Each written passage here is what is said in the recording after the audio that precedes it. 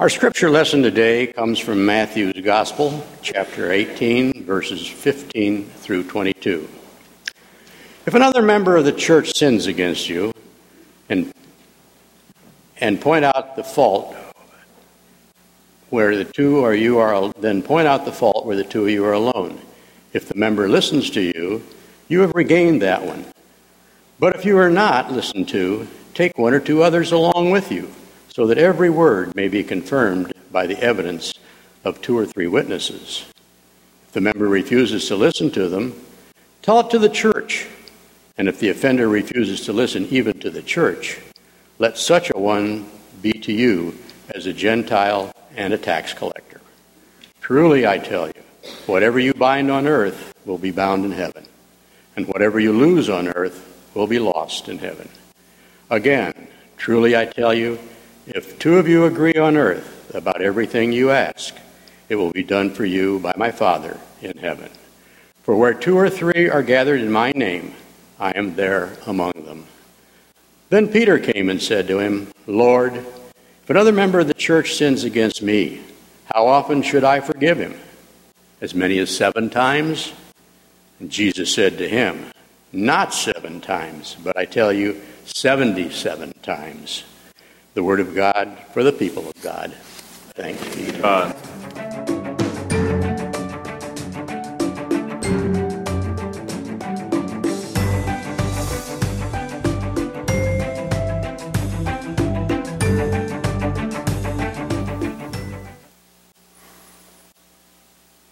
We have come to know, God, that before we can be reconciled to another, we need to be reconciled to you. So we offer this as our prayer of confession and our act of humility for those things that we have done that we should not have, and for those things we should have done but did not. We ask for your mercy and forgiveness. We ask for your comfort and healing in the woundedness of our lives, and we pray that we would be open to your Spirit. So this prayer of, Lord, what do you want to do through me, continues in our difficult relationships. We pray this in the name of Christ our Lord. Amen.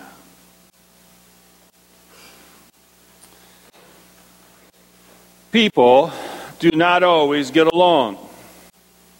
Have you noticed? That's a simple fact of family life and community life and friendships. There are times when we will disagree. There are times when we will fight. There are times when we will attack each other. There are places in our life where still today it is likely you, certainly I know I do, carry wounds and scars from battles past. There are days in which we are dictated by the fear of battles that we think may be coming. In Matthew 18, Jesus teaches the community of believers how we should behave with each other in places of disagreements and conflict. And for the church, Matthew 18 has long formed a model of conflict resolution, if you will, for the church. How many of you have been taught how to use Matthew 18 in the difficult relationships of your life? Not enough, clearly. So take some time to listen today, please, please, please.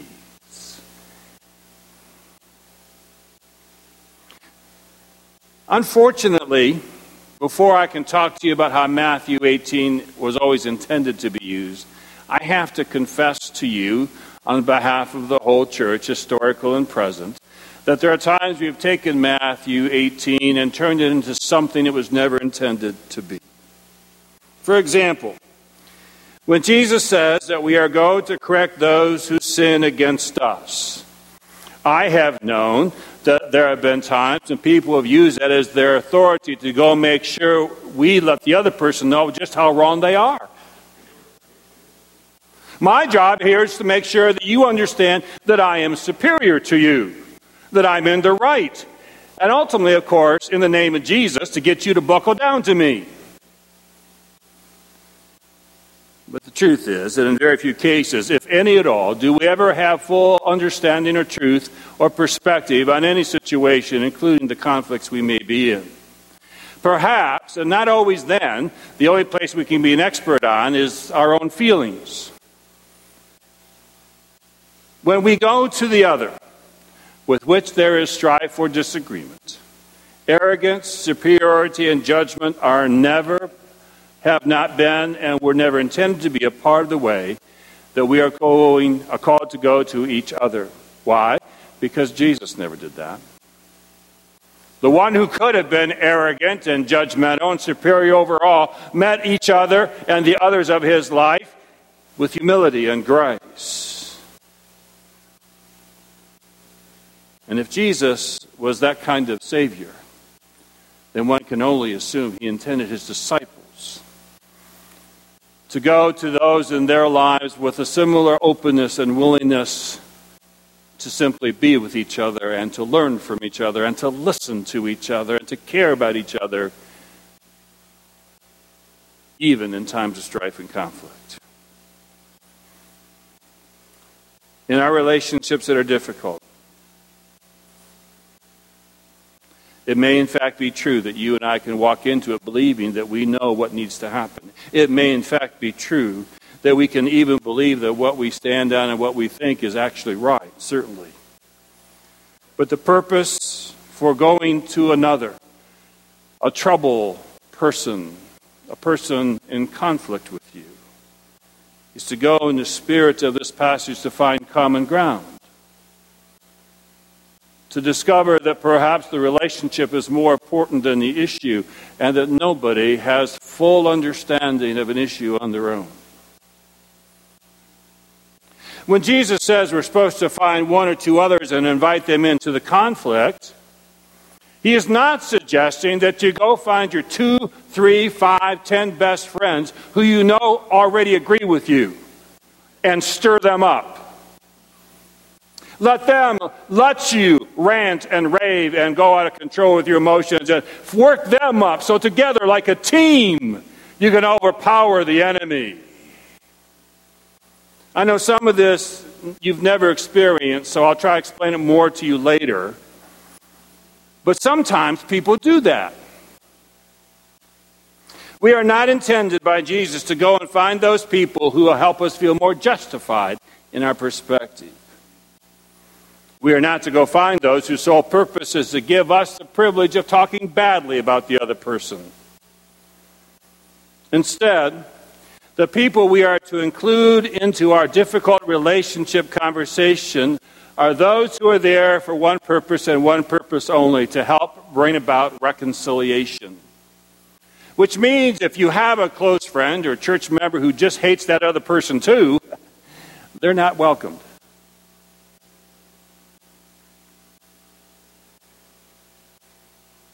And the reality is, if we select the right people, there's a good chance that their wisdom and their prayer life and their concern for reconciliation may mean they also help us see where we have been wrong.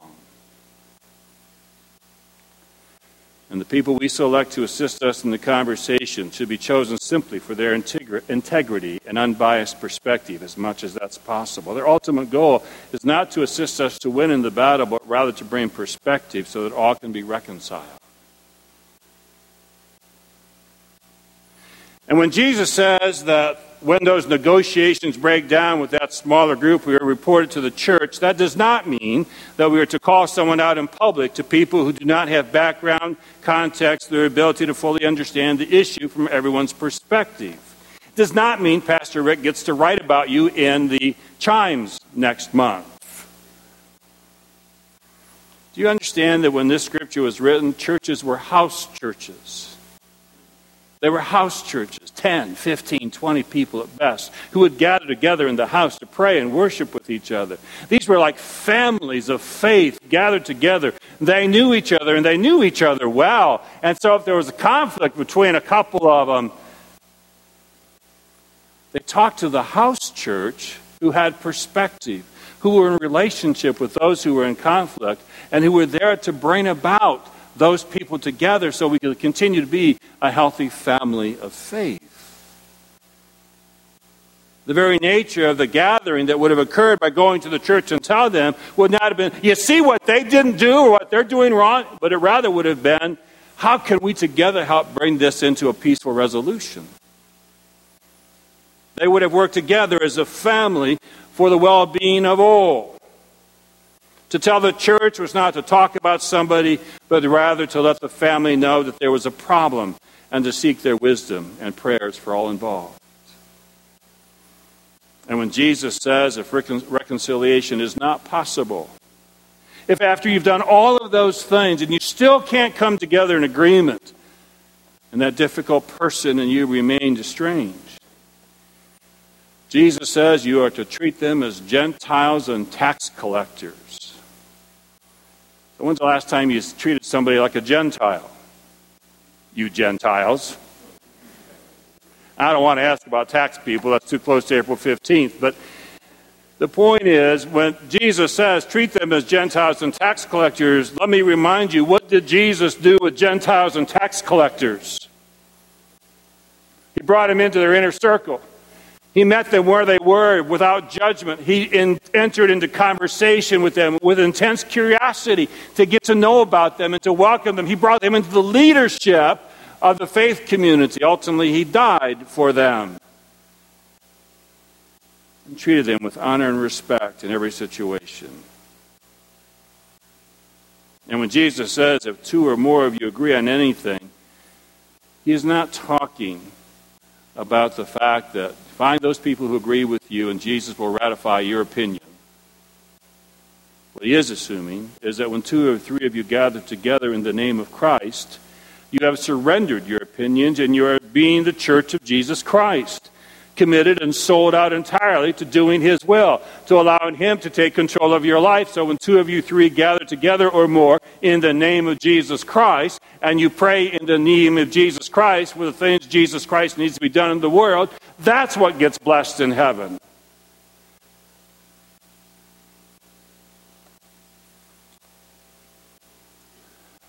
Health and wholeness are always to be present.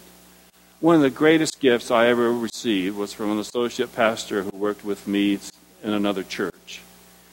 And she said to me, Rick, if it's not healthy, it's not the gospel.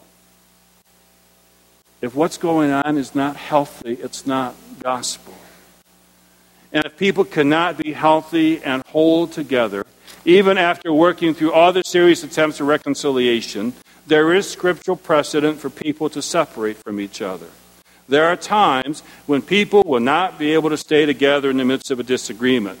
Paul and Barnabas, for example, in Acts, eventually split in what separate ways in their ministry because they disagreed on an issue. It does not say they went separate ways and then began to talk badly about each other. It does not say that they went their separate ways in a competition to see who would ultimately be proven right. They simply went their separate ways. But the very nature of Paul's writing tells us they did so still with mutual support, because ultimately it was the mission of the church that mattered most. There are times when friends and relatives and church members will have strong enough disagreement that they need to separate. That's true. But separation is never a final act. Even after separation occurs, when we can no longer be together, live together, be in the same space with each other, it is then we continue in our ministry of Jesus Christ to honor Christ in the way in which we treat the person who we are separated from. Do we continue to pray for them? Do we continue to talk about them with honor and respect, or not talk about them at all? Even when the other is not willing to accept our forgiveness, we are called to forgive. Because forgiveness offered is a power that is released, and while not received in the immediate moment, could become force for transformation in their life down the road. And it is immediate force in your life in the moment you forgive. You are set free.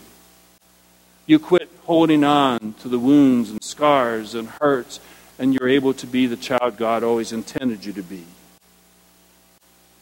As I preach all this, I anticipate there are a few questions that you may be thinking. The first one is, what about those who continue to attack me, to continue to be mean, and who seem completely unwilling or unable to ever change? Have you ever met those people or had a friend talk about them? To those, I say these following few sentences I'm about to say are real easy for me to preach and will take a lifetime for me to learn how to do. Remember who you are. Remember who you are in all circumstances. You are a child of God. You are a disciple of Jesus Christ. Never, never let anyone else take the peace of Christ from you. Never, never let someone else dictate the joy in your life that Christ can give. If after all the steps that I've mentioned are undertaken and your difficult person continues to injure or harm you of any kind, remember that you are a child of God and you have a mission to accomplish in this world. We will go through hard times in life and we will extend ourselves long and far in difficult relationships. But it was never, has never been, and never will be God's intent for you or for me or anyone to be someone else's battering ram, to be someone else's excuse for their bad behavior, or to be diminished in any way by anyone else. We have the right to keep safe space around us from those who are injurious to us, harmful, and unwilling to be reconciled. We can make sure whenever we have to be in the same place, we are surrounded by others whose purpose is to make sure that we don't lose control as much as it is to make sure of what the other person does. Jesus died for the sins of all, and you are not expected to be the Savior. But even as you do what is necessary for your health and well-being, we can continue to represent the resurrected Christ by how we engage with even those who seek our injury. While we will not judge other lesser beings than ourselves, we can and should discern the holiness or lack thereof in their actions. And when that is true, the Church of Jesus Christ and its members should never accept injustice, abuse, or any level of dysfunction as a determining factor that sets the agenda and character of your life or the life of the church. Second question. What if the difficult person or relationship in my life is with someone outside of the church? Now you understand Jesus was talking to the people, he was right to the people of the church. But you and I both know a lot of our relationships are with people outside the church.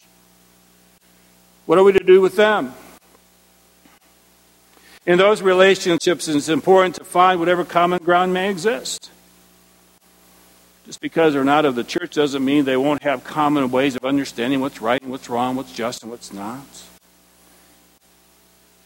In those relationships, we get the chance to represent Jesus Christ, not by preaching as much as by being. We, like Christ, will have immense curiosity, respect, and compassion for others who come from a different cultural or faith perspective. We will love them unconditionally as we seek to find common good. I believe in the world today, we serve Jesus Christ the most when we engage with the world, when our actions are our loudest sermon.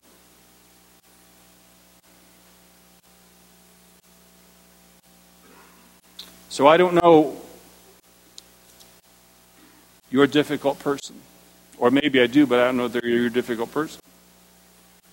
I don't know what you're struggling with today, and I don't know what you're praying for today, but I'm going to suggest these next few thoughts. And I'm going to have Colin send these out to you this week. The sermon will be online if you want to listen to it again. But here's some thoughts for what you might do today and in the week ahead. First, I'm going to ask you stop just for a moment right now and name the difficult people or person in your life that comes into your mind.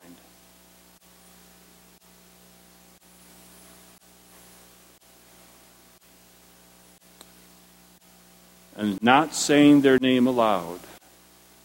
Now say their name in your head. And repeat after me. Is a person with whom I have difficulty, Lord.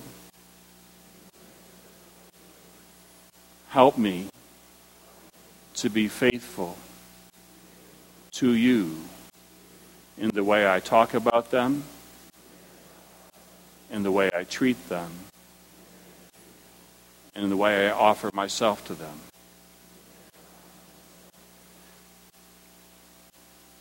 Amen. I'm going to invite you to reflect by yourself alone and perhaps with a trusted Christian friend what you may be able to do yet to bring harmony and wholeness in the relationship. And if appropriate, go to them directly with humility and respect to talk about the difficulties between you. If it is an injurious and unhealthy and dysfunctional relationship, I invite you to keep space, holy space, around them and around you and between you, so that God may do the work that you are incapable of doing. Let God be God. Stop. Just stop doing any behavior that violates Matthew 18. Just stop. Don't justify it, just stop. Without any limitation, forgive. And above all, continue to be committed to serve Christ in all your life. And do not surrender the calling or peace or joy of Christ in your life to anyone else. But by his name and in his power, seek to be reconciled, to be healthy, and to be Christ's child. Would you join with me in a spirit of prayer? Good and loving God, it's time for us to surrender all of it. Speak to us and allow us to hear and feel your presence. And we ask you to forgive us for the times, for the emotions, for the words, for the actions we have done that have not reflected you, to all and any. I, in the name of Jesus Christ, ask you to help us forgive those who have done the same to us. Let us be set free from the past scars and wounds. And as far as it depends upon us, with no need to justify or defend what anyone else does, let us live peaceably with all, and there find the surprises of grace that can make a new way where there was no way. Heal, bless, and be with us today in all areas of our life where there is strife or conflict or disagreement, that we might be the church, that we might be your children and disciples as you've called us to be. In the name of Christ, so be it. Amen.